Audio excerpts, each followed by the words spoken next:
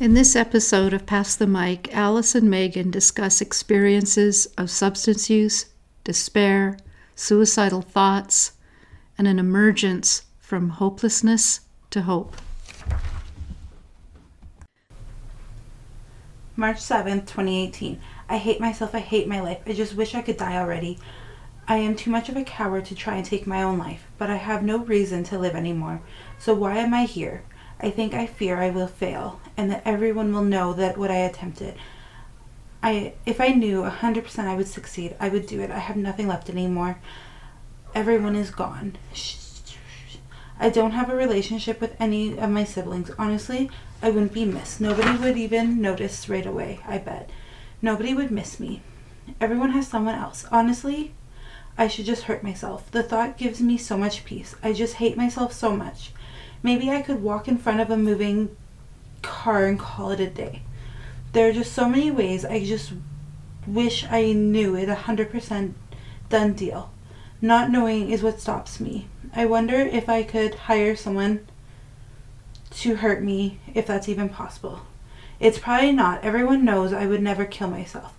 Maybe if I just stop taking my meds, I'd get into the point I would be so depressed I would just hurt myself.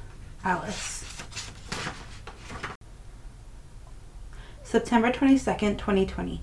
Today I had a doctor's appointment. I got my meds raised again.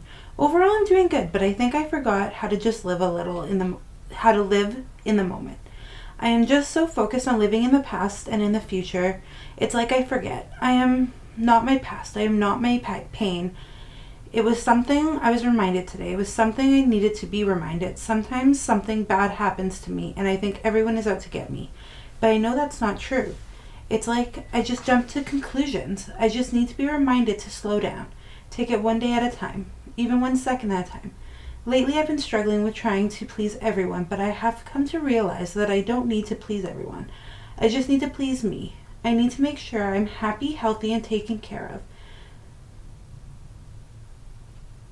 To the best of my abilities. I've always wanted people to see me, be proud of me, be happy for me.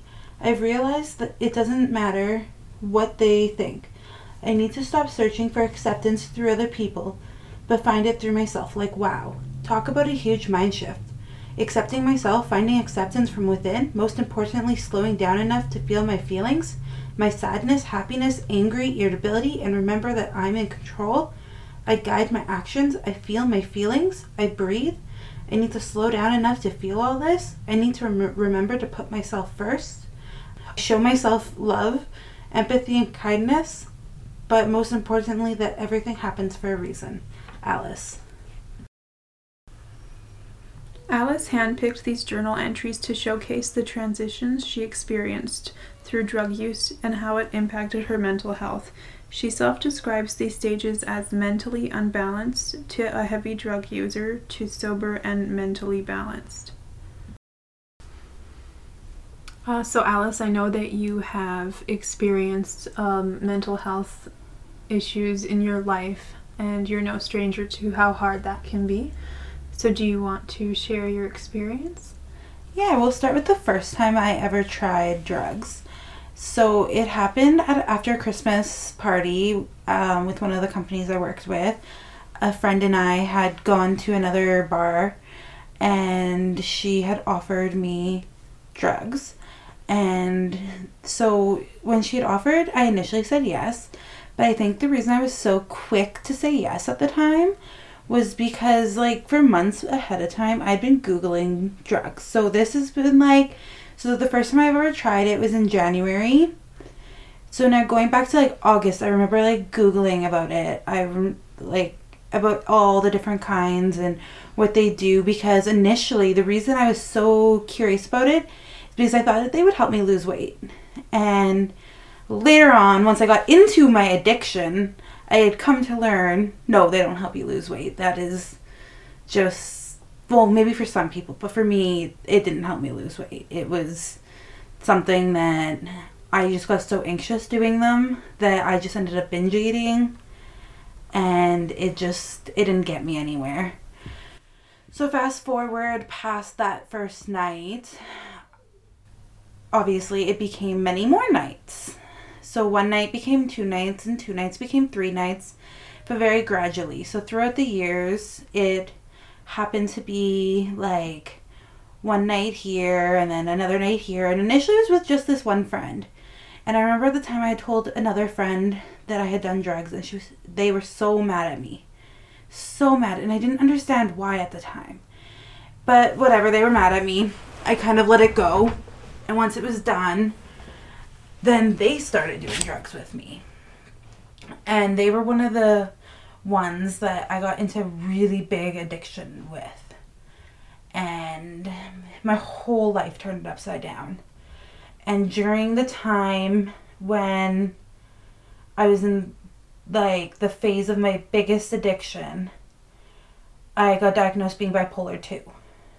So that was like another whirlwind of a thing. And like deep down I've always known I was bipolar. Like it wasn't a surprise to me. But like finally having that diagnosis was like, oh, there is something wrong. Like, okay, it's not just in my head. But then at that point I didn't have the support system. I didn't even have the motivation or anything to like fix where I was in life. I had gone so downhill, so deep into addiction, I didn't know how to get out. And I couldn't get out until I hit rock bottom. So like once I finally hit rock bottom, that wasn't until I could get out. Because I didn't know how to get out. So like there's this saying that I've always heard, well, I don't know where I heard it, but it's drugs are fun, then they're fun with problems, then they're just problems. And I could see it throughout my life, how in the beginning, to me, yeah, they were fun. Then they became fun with problems. Then they became problems, and they were just headaches, and I ignored all the bills in my life, and I ignored all my responsibilities, and it just became a headache. So once I hit rock bottom, which for me happened to be, I got evicted. I had given my partner at the time all the money for rent, and they went and blew it all on drugs. So we got evicted. So for me, this was my rock bottom. My goal was to never get evicted and to always have a roof over my head. That was the biggest thing for me. So once I hit rock bottom, I was like, I'm done, I'm leaving. And at the time where I was working, my boss was super supportive, helped me move out. All my siblings came, moved me out. I had a bigger support system than I knew I had. But I didn't realize until I had hit rock bottom. It took me hitting rock bottom to be like, oh, there's people in my life? Because I had closed all those doors. Everyone that cared about me, I closed them all. But like once I hit rock bottom and needed their help, I had realized like, oh, look at all these people that are here for me. Like, and they all helped me move out. They got me settled. My boss even gave me her last $60 so that I could get through the next week with no money, because my partner at the time had left me with no money as they went and spent it all on drugs.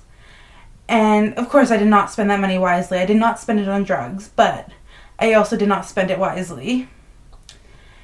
But that was my breaking point, and that is when I realized that I could do this. I could get clean. I could start my life over. And that was like the beginning of a new life for me.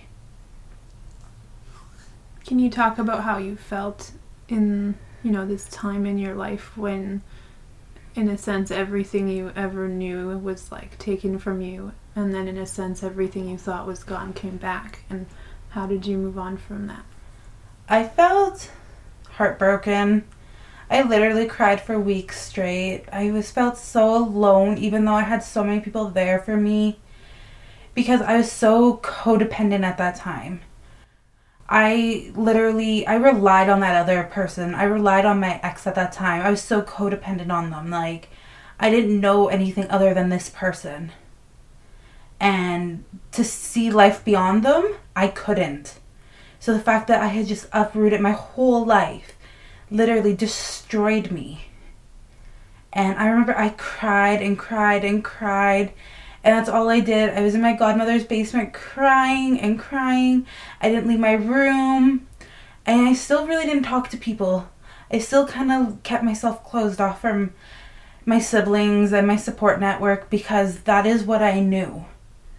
I still didn't reach out to them as much as I could have because I didn't know how to. So my only support system at this time that I was willing to let in was my godmother, because obviously she lived in the same house with me. But something that really did help is I went to church every Sunday with her. So that was like a little bit of like, it helped me get through a really tough time for me. Do you want to share your experience with your sexuality in the church, or is that something you don't want to share? It's totally up to you. I can share. So, I am not saying this about all churches. I will say right now, I'm just going to say this with a particular church. At first, when no one knew I was gay and a lesbian, everything was fine. And I got counseling through this particular church. And my godmother came with me to this counseling session. And everything was going fine. They were talking about but then it came up to my past relationship. And they realized that I was a lesbian. And I swear, it was probably the worst thing I ever could have told them. Because they asked me, I can't remember exactly how they worded it, but it was something along the lines of, did they make you a lesbian? Or are you a lesbian? And I was like, what? Like, how can someone else make you a lesbian? Like, that just, it doesn't work like that. So, like, that threw me off. And then she's like, you know, it's a sin to be a lesbian.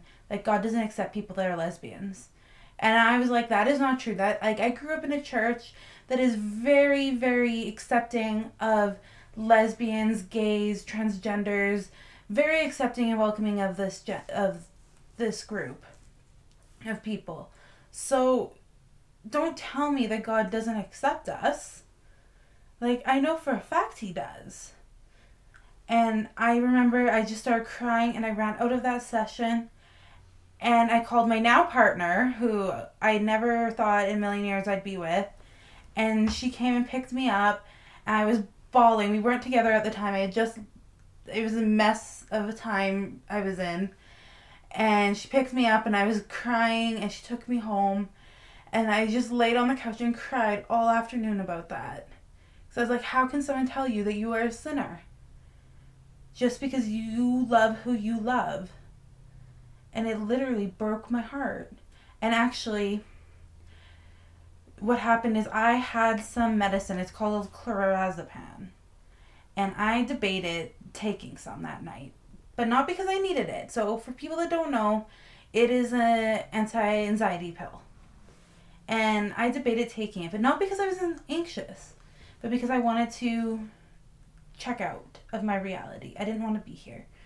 And I wanted to take it that day because I wanted to be gone. So instead, what I did is I took all my pills and flushed them down the toilet. Because I knew if I went back down that road, I was never going to come back. So I took all my pills and flushed them down the toilet that day. Once I realized what I was thinking and what I was planning on doing. And it sucked because I really didn't want to flush them all down the toilet. But I really had to in that moment. Yeah. Even though, like, you say it sucked to flush them down, did you have any other feelings when you were doing it? I felt proud of myself, honestly, because that was, like, the first step to being like, I can do this, I can get clean, like, I can stay clean. Because even though, like, that is not a drug, to me, I'm using a doctor-prescribed medicine as a drug. Right? I was using it in the wrong way. Mm-hmm. So to me, it would make it as if I was using it as a drug. Like, I just wasn't using it in the right way. So, and it wasn't my first time, and that's why I clued in and I flushed it down the toilet. And I had never been more proud of myself than that first moment. Can you tell me about a time where you may have felt disappointed in yourself along this journey of recovery, or like less than great because of something that happened, or how you responded to it? Yes, I can. So, well, we'll start off with yesterday would have been 1 year I would have been clean. Yesterday. So yesterday would have marked 1 year I would have been clean. However, on February 29th it was, because it was leap year. So of course I'm the one that has to fall on leap year. I had a friend text me and was like, hey, let's hang out. And I wasn't at a great time in my life, and talked my partner into, hanging out with this not so good friend. So I did drugs, and I didn't think that I would feel as horrible about it as I did. But in the moment I didn't feel bad when I first initially did them. I was like, yeah, whatever, but I think I needed this situation to happen in order for me to stay clean. Because afterwards, once it was done, I felt so ashamed, so guilty, and I was like, I just threw 4 months away. 4 months. I threw it away. And I can't explain how disappointed in myself I felt. Because I was like, that's 4 months. And even now, to this day, I think about those times, and I'm like, when I'm craving, and I think about that day, and I'm like, I don't want to feel like that again. Even that night, I remember saying, I don't ever want to feel like this again, because that is how much I hurt. And I've been doing lots of self-help reading and stuff, where they say relapse is part of growing. Relapse is part of it. It is part of your journey, and it's something I've come to accept. I've been able to learn that shame and guilt is something you're going to feel initially, but it's not who you are. And that there's two different things, and that you need to learn that, yes, I feel shame and I feel guilt, but that's not who I am, and I can accept it and move on. When in that moment, I didn't know that. And to me, shame and guilt, that's who I was, and I let it eat at me. And I felt horrible, and I felt horrible for days. But that's how some people just get sucked back into the life. Because they let the shame and the guilt eat at them. They don't realize that it's not who they are. And that would have been me had I not done all this extra reading and learned about these feelings I didn't even know existed. I didn't realize there was something called shame and guilt, and oh God, all this stuff. Who knew? But now I am almost 8 months clean, and I am doing better than I have when I ever thought, because I don't want to throw it away. I don't want to turn away from my feelings. I don't want to check out. I want to work through it. I want to see what's next. I want to get through it. I want to work through it. What are some of the ways that, let's say something terrible happened and you were feeling so overwhelmed and alone and stressed out. Back then, you probably would have opted for, some type of dissociative drug or alcohol or something. But now, what are you? My first thing I would do is talk to my partner. Talking always helps me. I talk about my feelings. I talk about my anxiety. I've had horrible anxiety lately. So that is my number one thing I do is I talk about it. I don't bottle it up. And if I don't have someone to talk to, I write about it. Or my partner's amazing. I can call her at any time and she will walk away from work for a minute and talk to me if that is what I need. And we will talk about it. And then if in the moment I'm on the verge of having an anxiety attack or a panic attack, or I just take that moment and focus on my breathing. Like in, out, slow it down, not really fast, and just like kind of slow it down. Another thing that works really well that I've learned was to accept it and move on. Acknowledge it, accept it, and move on. And it works really well with drugs, particularly. Accept that you're craving, or acknowledge that you're craving, accept it, but then you have to move on from it.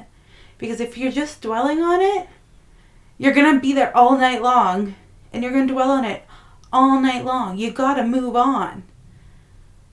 And it took me a lot of time and a lot of work to do that.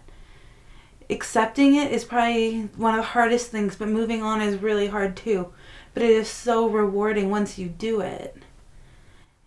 Thank God for that $180 counseling session I took. Sorry, I had to. Those therapists do know something, huh? Yeah.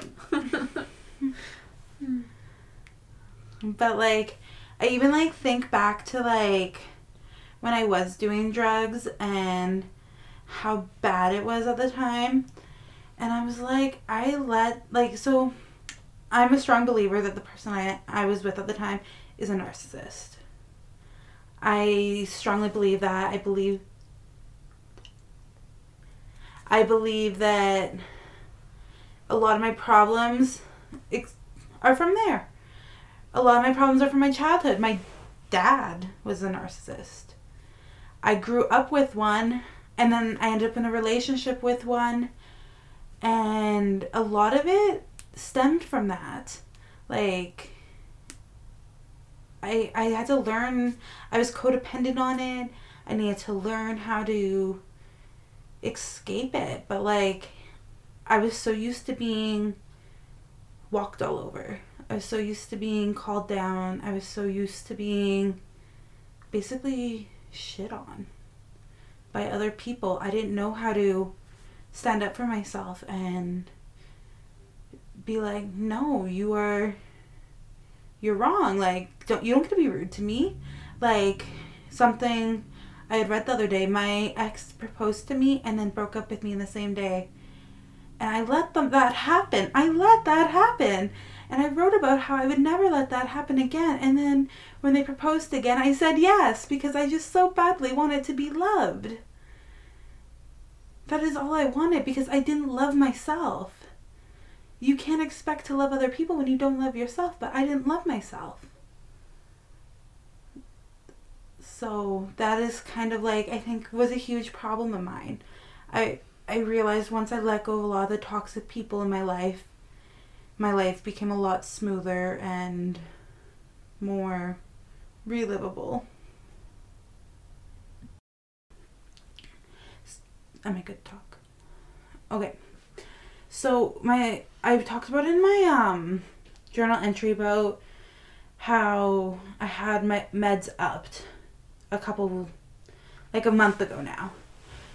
Well, one of the big reasons for that is because something I didn't know before I started the whole drug scene was that drugs impact your ability to function. They change your brain chemistry. Like, I didn't know this. And, well, for me personally, the drugs have impacted my frontal cortex. So they've damaged it to the point that I have no impulse control anymore. So for me, I get angry really fast. So my doctor has had to, like, and it's like really fast, like not just like boom, it's like, and I get really angry. So my doctor has had to increase my dopamine levels by giving me a med to alter the chemistry there to level me out because of that. But there's like other ones I've heard of. Well, I'm in a program for addictions. I'm in addictions and community support worker. And my teacher was telling us how, steroids are one. They can enlarge your heart muscle because, well, obviously steroids are here to enlarge muscles. So that one makes sense. But so can cocaine. it also enlarges your heart muscle. So, like, a lot of people that are in this life, they don't know the lasting effects it has not only on our brain, but to our hearts and our bodies. And, like, not just that, but a lot of people, they don't have their brain... everybody doesn't have their brain developed until they're the age of 25. A lot of people do drugs before they're 25 years of age. So not only are our brains not fully developed, but we're doing drugs before they're fully developed. So, like, imagine the damage we're really doing to our brains. So, like, there's a lot of... I don't know everything it does to the brain, but I do know there's, like, lasting effects to the brain.